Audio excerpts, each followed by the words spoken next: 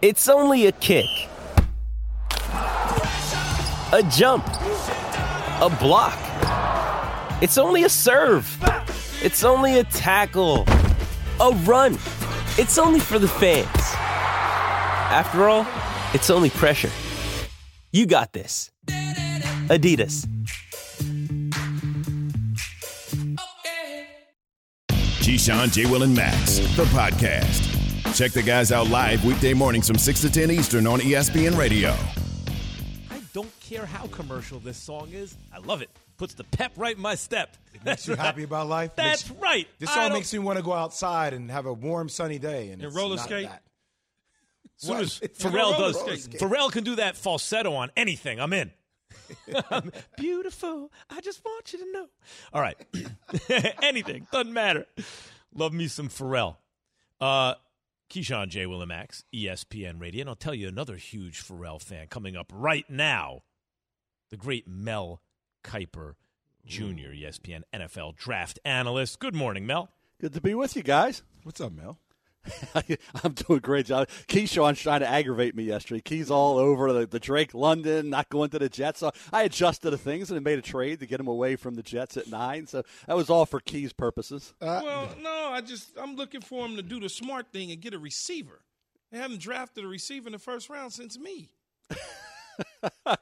But at 10, it may not be one. You have to see Drake London goes at 9 if that trade does occur, or he goes a little earlier. I thought about him to Carolina. Jameson Williams coming off the knee. You're not going to take him that early.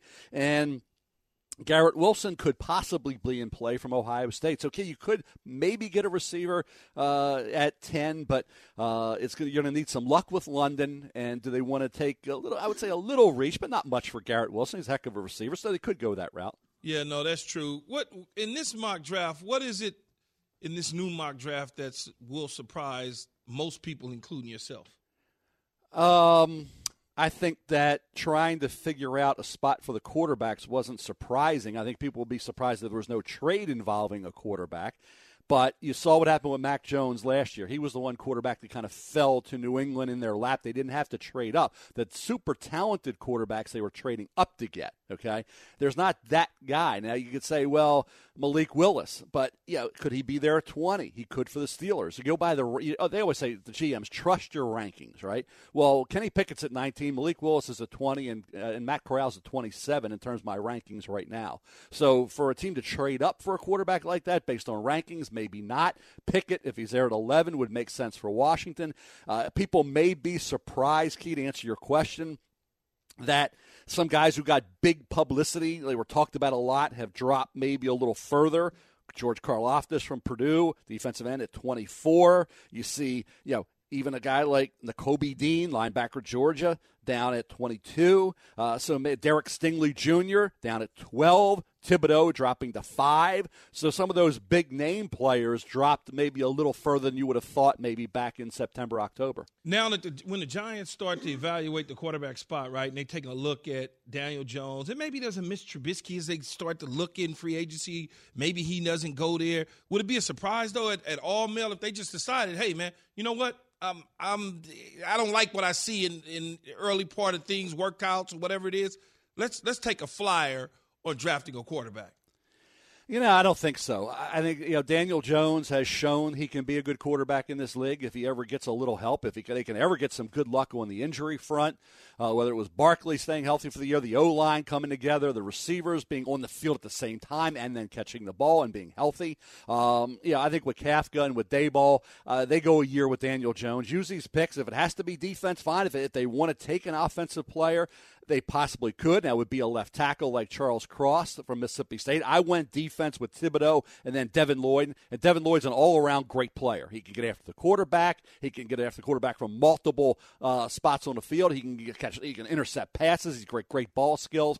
Plays like almost a safety linebacker. So he's a dynamic. I think he's a Devin White type, who was a great player at LSU and is a great player now with Tampa Bay. And then Thibodeau at 5, the pass rusher, the edge guy they need, with Ojulari coming on as well. So I would have no problem going defense with both picks unless you want to force it a little bit with an offensive tackle. Well, or, Mel, you said you considered, and I like this idea better than getting, as a Giants fan, a like if it's Micah Parsons, I get it. But if it's not someone like that, you got to address the line. And Linderbaum, he has the highest PFF grade at the position ever coming out of college. That's a difference maker. Is it just an issue of not taking a center that high up because it would lock down a very important weakness for the Giants, wouldn't it? You could. Max, I have no issue with Linderbaum. Linderbaum, Nick Mangold, what he meant to the Jets. We've seen it with Alex Mack when, Bradbury went. But this high is a rarity. Linderbaum, who was a former defensive tackle, starter, wrestler, baseball player, shot putter in high school. Great player for Kirk Ferentz, no doubt about it. Ivan going 10 to the New York Jets, who would be an anchor that they would love in front of Zach Wilson. It'd be enough to pair those two together for a long, long time.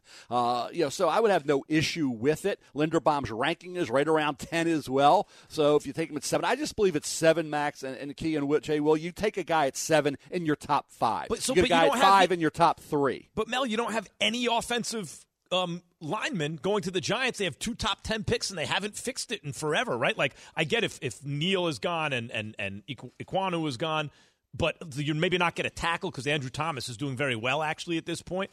But no one on the O-line in the top. Well, you think about Teron Armstead. Think about Orlando Brown. I can go on some of the offensive tackles that didn't go in the first round have done very well, better than some of the ones. So the draft doesn't end after round 1 or after the top 10. So they have picks that they can address, a 36. They have the 2/3. So there's opportunities out there, free agency as well. There's some pretty good names out there that could be hole fillers. And let's face it, guys, Charles Cross is a left tackle.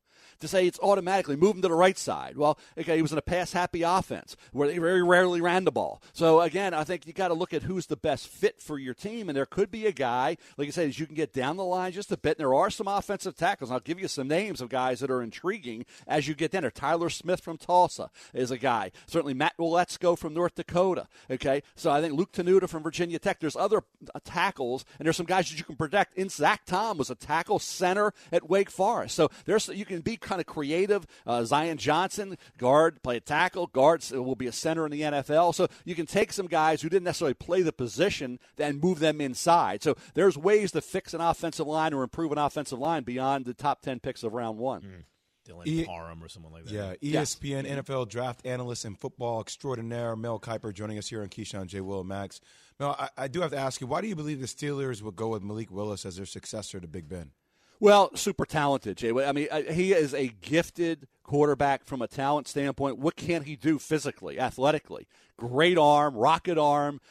You saw him in his Senior Bowl. He was about the 40-yard line, and they had one of those deals at the end of the first quarter. You had to treat it like you got one play left, and he almost ran it in. He's just going to run. Why is he running? Well, he almost ran it in. Chad Muma from Wyoming made a tackle at the 5-yard line, or he scores. So he's got that ability to beat you with his legs and his arm. Now, he did have some subpar games against some weak opponents. 3 interceptions against Middle Tennessee State and Louisiana Monroe. First 5 games, he was great.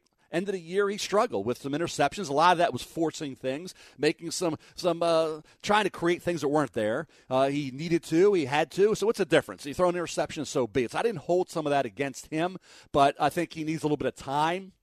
Where Pickett, a 24-year-old rookie with 50 career starts. That's why Washington with Ron Rivera may go that route. And then would Willis fall in the lap of the Pittsburgh Steelers at 20? Todd McShay, Todd had the Steelers moving up to get Willis. I had him falling to Pittsburgh. With New Orleans looking at other opportunities to get a quarterback that can improve what they had since the days of Drew Brees, which seems like a long time ago Drew was the quarterback. Hadn't been that long, but Jameis is off the injury. He's got options. So we'll have to see what New Orleans does. But I think the Steelers could maybe see Willis there at 20, and if they love him, move up 5-6 spots to get him. You would think that Kenny Pickett or the Pittsburgh Steelers have a lot of intel on Kenny Pickett, considering they share the same building. Did you consider at all trading up for the Steelers to grab a Kenny Pickett and saying to themselves, okay, we got all the intel, let's move up and get him?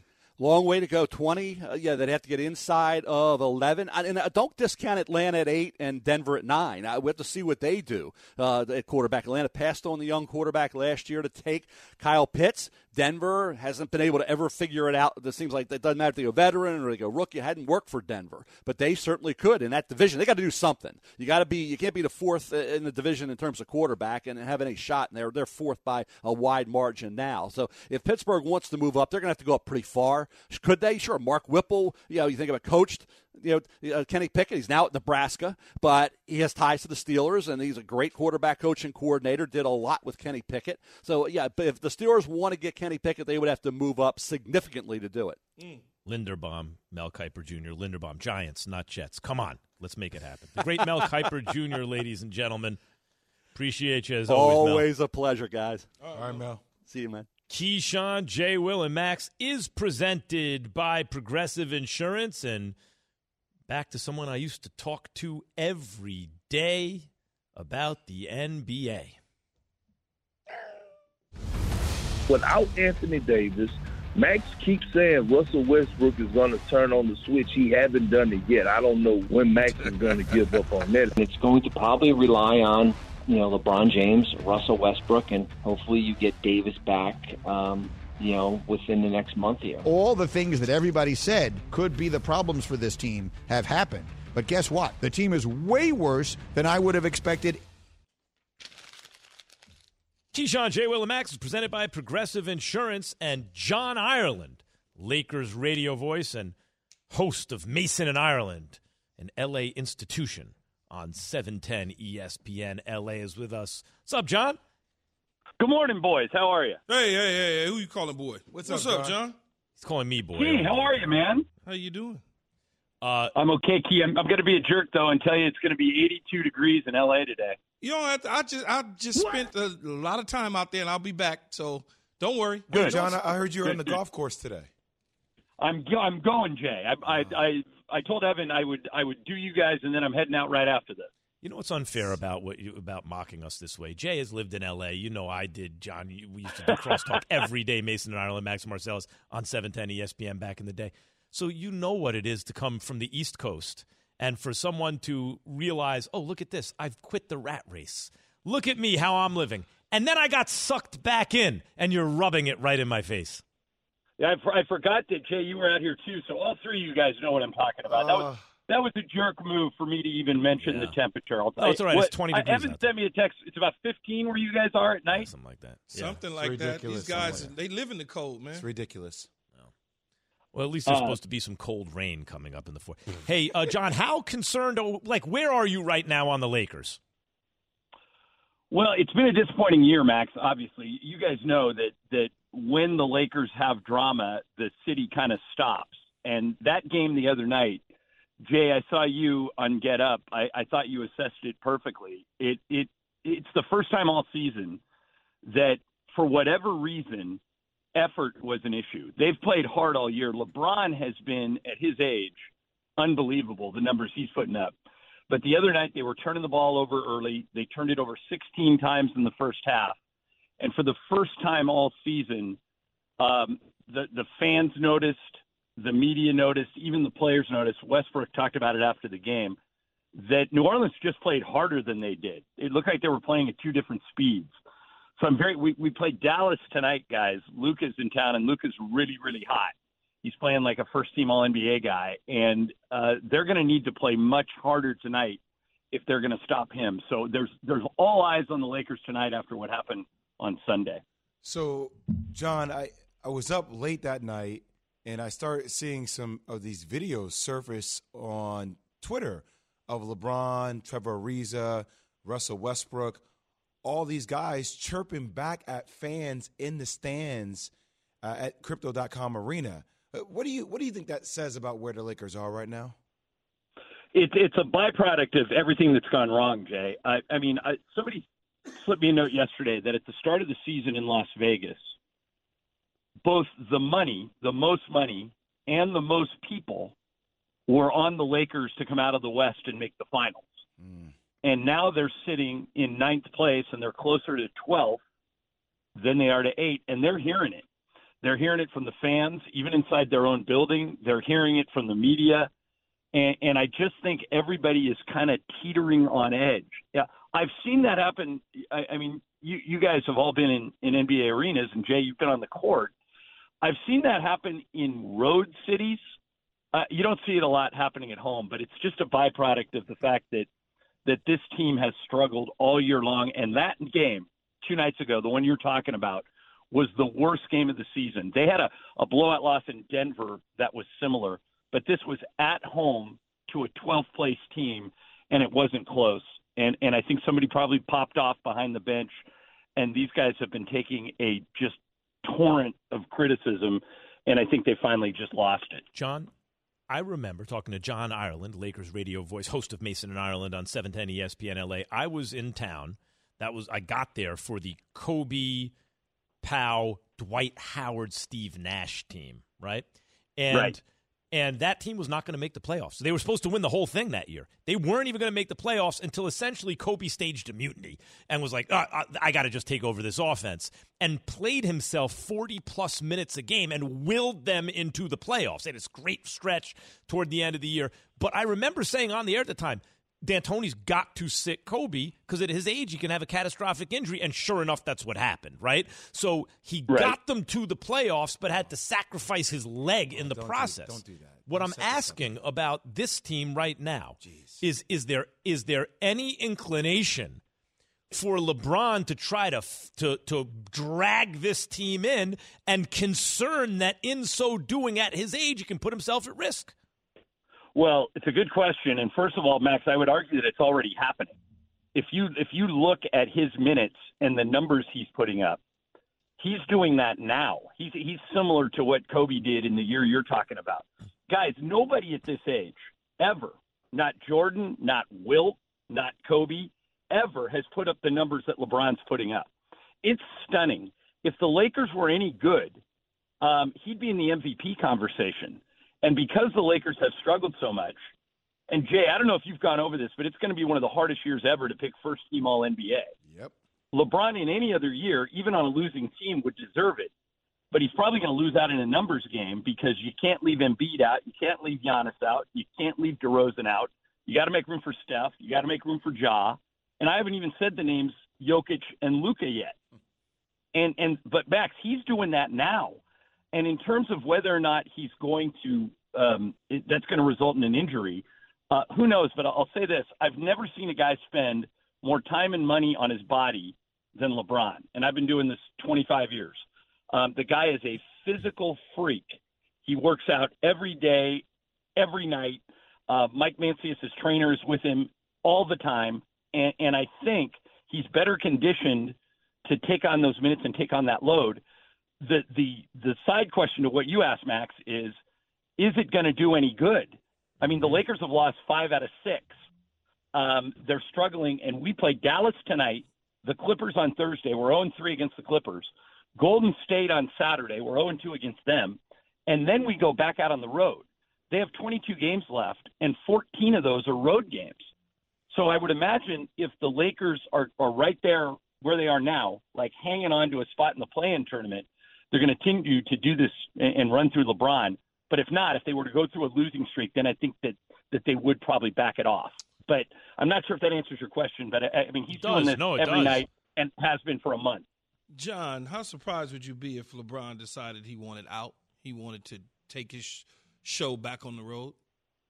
I'd be surprised only because he's moved his life here. His kids like it here. His wife likes it here.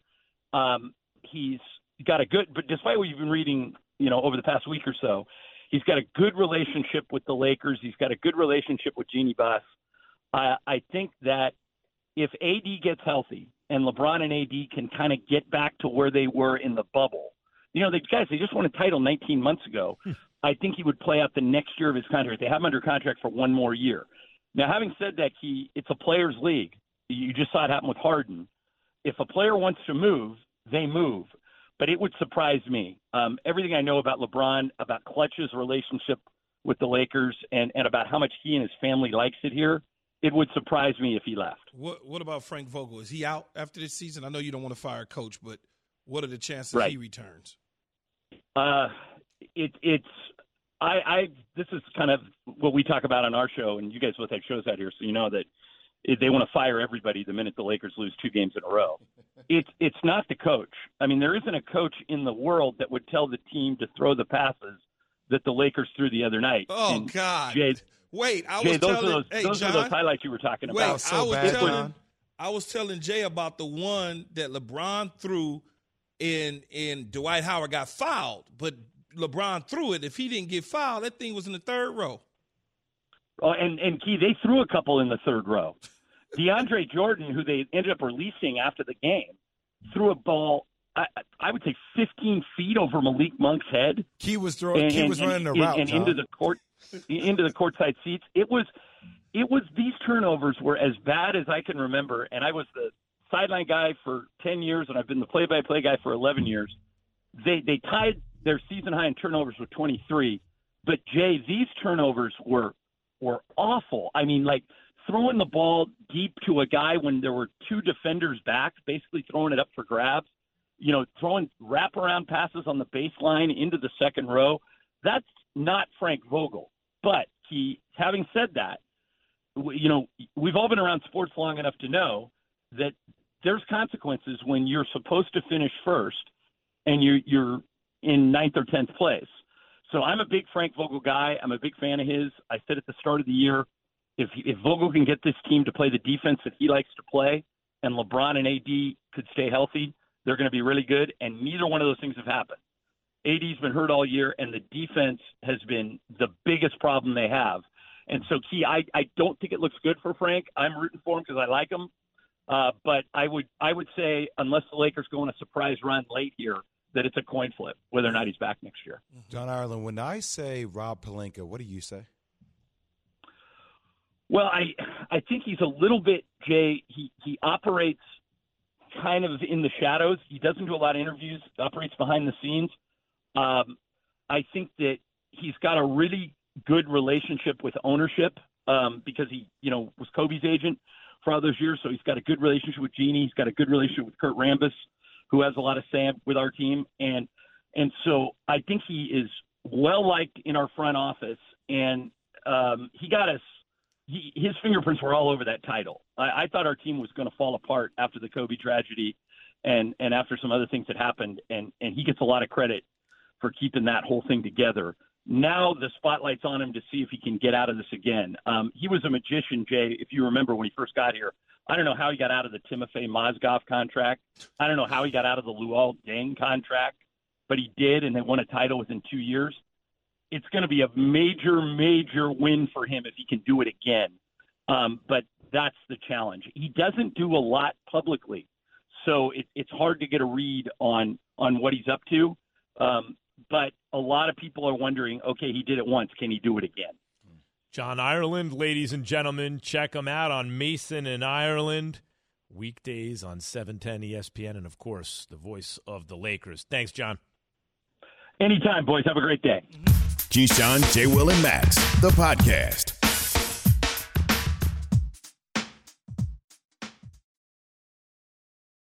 Have you ridden an electric e-bike yet?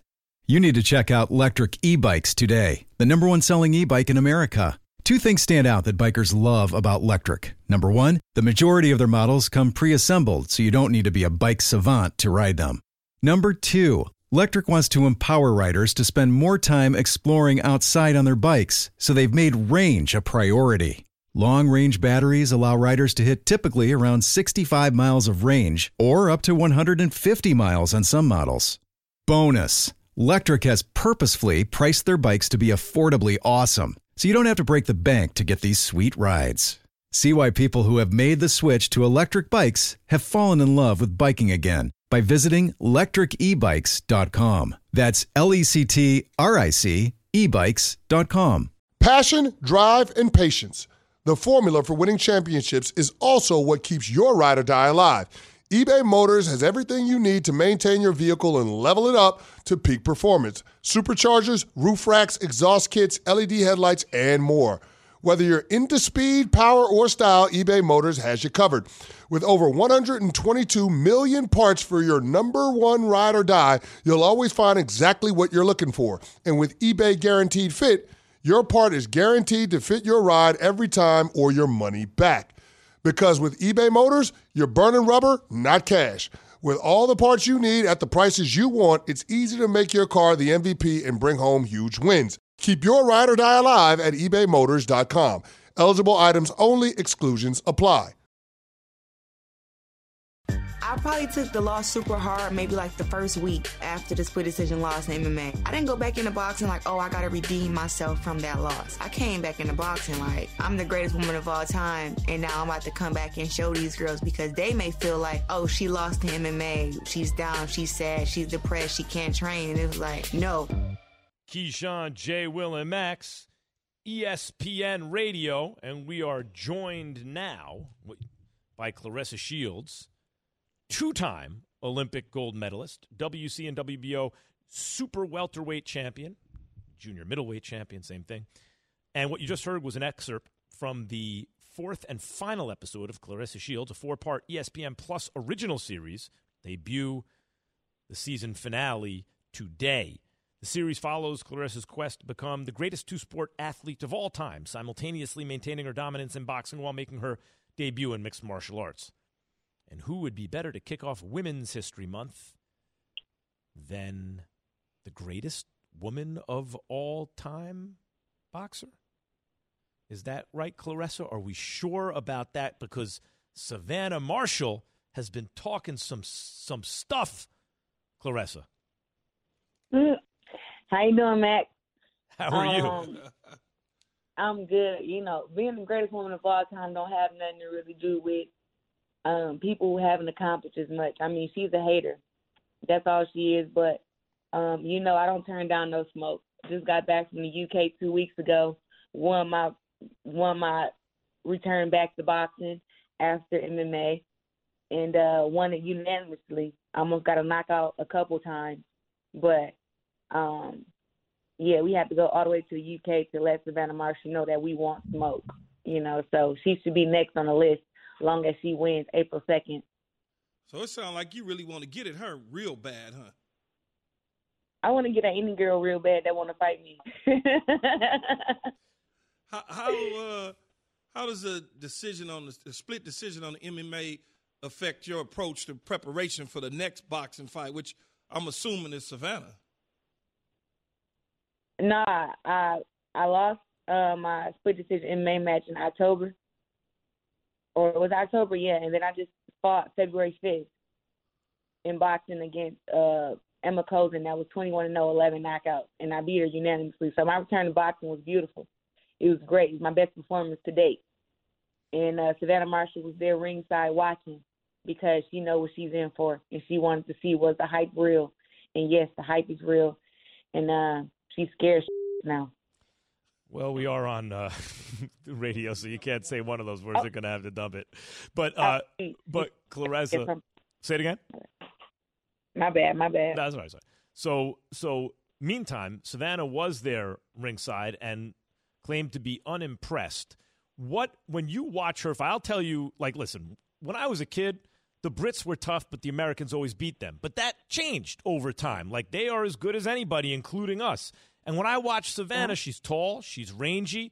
She looked good to me. She looks like she poses a problem for you or anyone. When you look at her, Claressa, what do you see? I don't think that no woman posed no problem for me. You know, I think that I go into camp differently than I went into camp when I was 17. You're referring to the amateur fight you lost to her, but she also acknowledges you're both very different at this point. We're both very different, and something she needs to acknowledge also is that I've gotten better and she's gotten worse. That's how I became two-time Olympic champion. I wasn't two-time Olympic champion when she beat me. It was my first international tournament, actually, at the age of 17, 10 years ago. I turned 27 in 3 weeks, just in case you didn't know. But at the age of 17, I only had a 20-something, 24 fights. Mm-hmm. You know, so now to end my career, you know, my amateur career was 77 wins and 1 loss. It was like between that 25th fight and that 77th fight, what happened? 2 gold medals in my life. In the Olympics. Right, 2 Olympic medals, 3 world championships, which is actually harder than the Olympics, a Pan Am game, and now I turn pro, and I'm doing just as great. You know, and you can't say the same about that for Savannah Marshall. Like, you know, I got my hand raised over girls that beat Savannah Marshall. And that's all that matters. You know, but I would have loved to fight against Marshall again, but she wasn't good enough to make it to the finals to where she could have seen me at. Even the semifinals, she wasn't good enough. Yeah, wow. I mean, you going to have them shook out there for sure, it sounds like to me. What's the difference in your when you prepare for an MMA fight opposed to a boxing match? What's the big difference? I try to have the same mentality, like just to train very, very hard and be focused and diet well and just be away from my family and stuff to make sure that I can focus. But on the other end, MMA training, I train 3, 4, 5 times a day, working on all the mixed martial arts from, the boxing to the jiu-jitsu to the wrestling, to just the MMA sparring and just specifics of working on takedown defense or going for takedowns, stuff like that. So I spend a lot of time, 6 to 7 hours a day when I'm getting ready for an MMA fight. Compared to boxing, it's more of my home and I more know what I'm doing. So I still train about 4 hours a day, when I'm getting ready for a boxing match. But sometimes, I don't know, just something in me makes me want to work harder. So sometimes those 4 hours turn into 6 or turn into 8. And my coaches sometimes have to tell me, hey, Claressa, you need to, save some for the fight. Claressa, real quick, just a little taste of what we're going to see in the final installment of your 4-part ESPN Plus original series. Man, you're going to see in the final episode that, when you're a hard worker, you really take losing hard. I took the loss very, very hard. You're going to see me have a little tantrum, I guess, but you're going to see how hard I worked in camp, how I felt like I checked every box, and you're just going to see that how I bounced back, from that loss, the MMA split decision loss, how I bounced back and how I came straight back to boxing, got right back into camp, and I didn't sit there and dwell in it, but losing, anybody who loses and doesn't feel bad about their dreams, feeling like it got derailed, it's something wrong with them. Everybody should be sad or angry about them working hard towards something and then it not going to plan. And if you're not mad, maybe that's not really what you wanted. But I was devastated when I lost. But I was able to pick myself back up and get right back to work because I'm still looking at the big picture. And even though, I was really mad about the split decision loss, it's like, you know what? I improved. I got better in MMA, and I still have more work to do in MMA and more work to do in boxing. So that's what I'm going to keep doing. Don't forget, you can watch the 4th and final episode of Claressa Shields, which will debut the season finale today on ESPN+. Thanks, Claressa, and best of luck. All right, Claressa. Yeah, thank you, guys. Claressa Shields, ladies and gentlemen, 2-time Olympic gold medalist and undefeated multiple belt world champion. She talked that stuff, though. No, she backs it up, too. A 52-point night in the NBA has vaulted a budding superstar to the top of the MVP race. That's next. Keyshawn, J. Will, and Max on ESPN Radio and Sirius XM Channel 80. Keyshawn, J. Will, and Max, the podcast.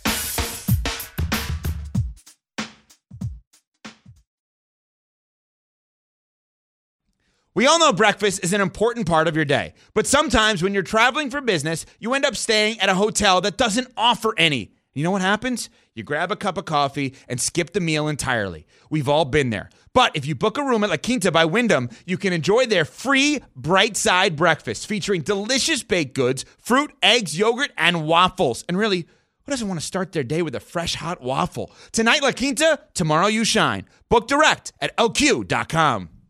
Hi, it's Mike Greenberg letting you know ESPN Bet is ready to take you through all the biggest sports moments this spring. The official sportsbook of ESPN has exclusive offers and markets from Scott Van Pelt, Stephen A. Smith, and me, plus many more. From the playoff intensity to finally getting out to the ballpark, there's no better time for sports fans. Sign up today. New users get a bet reset up to $1,000 in bonus bets if your first bet doesn't win. Download ESPN Bet today. What a play. Must be 21 plus and present in select states. Gambling problem? Call 1-800-GAMBLER. Terms and conditions apply. See app for details.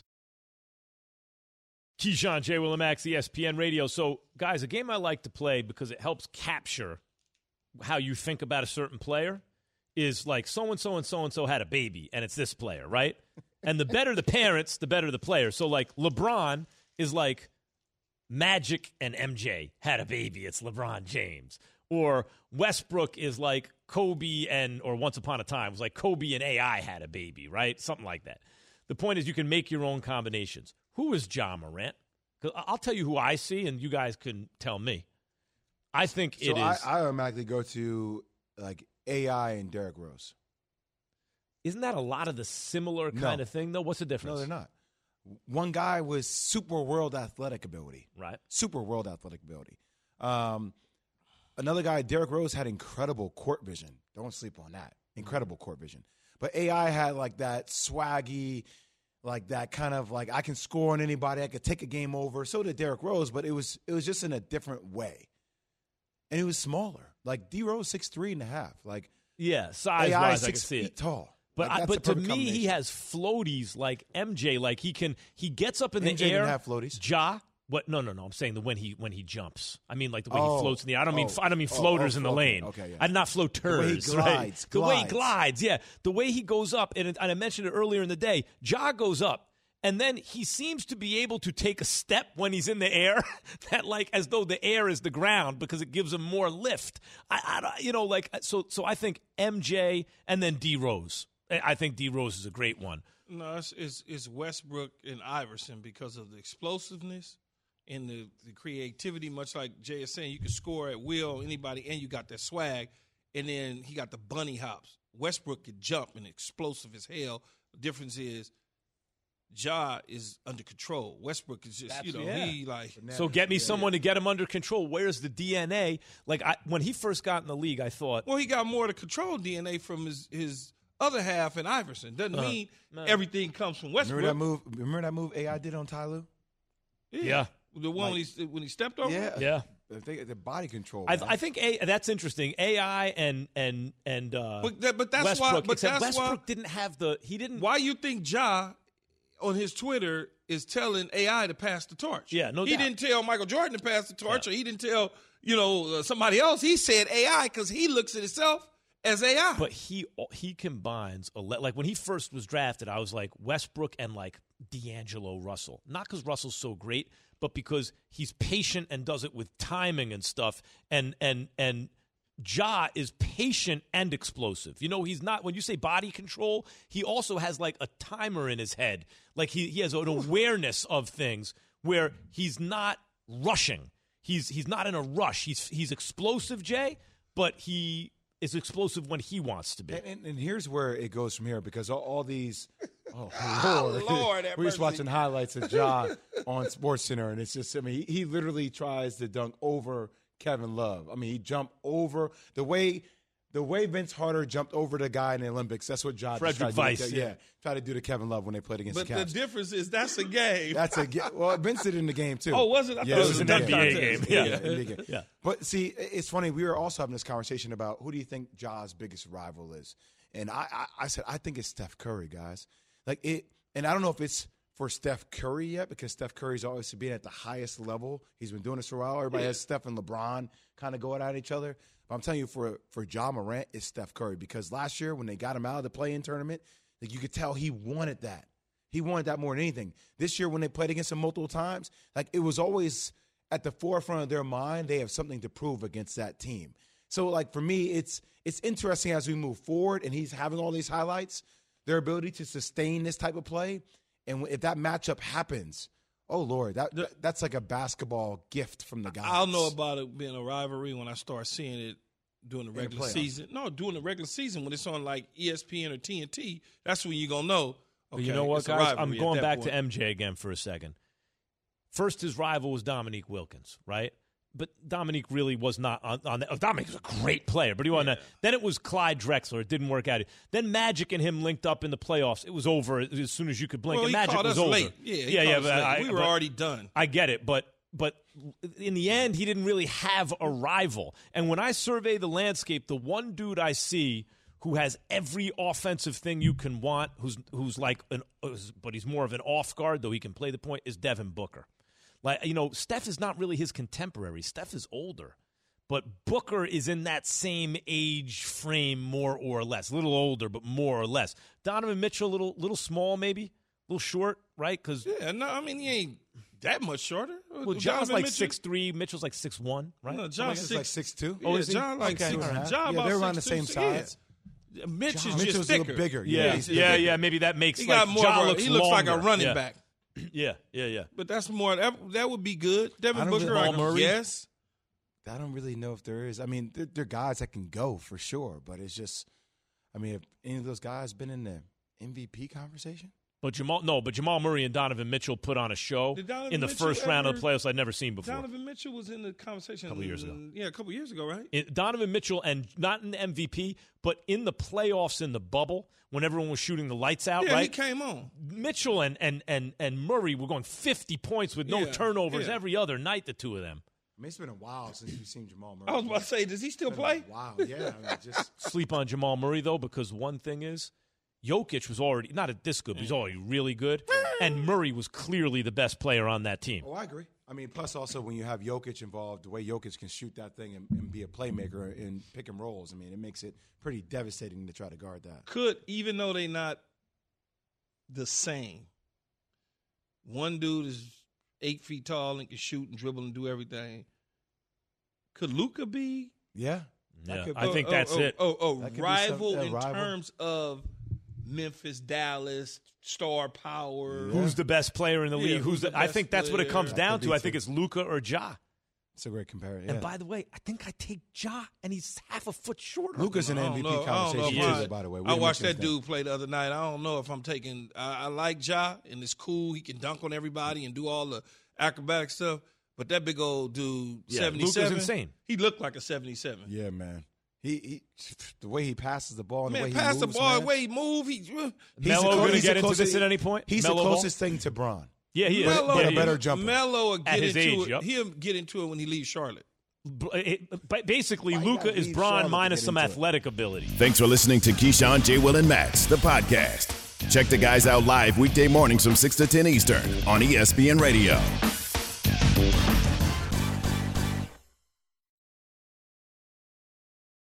Without the ones like you, who work tirelessly to keep things running, everything would suddenly stop. Hospitals, factories, schools, and power plants, they all depend on you. No matter the weather, emergency, or time of day, you're the ones who get it done. At Grainger, we're here for you with professional-grade industrial supplies. Count on real-time product availability and fast delivery. Call, click Grainger.com, or just stop by. Grainger, for the ones who get it done.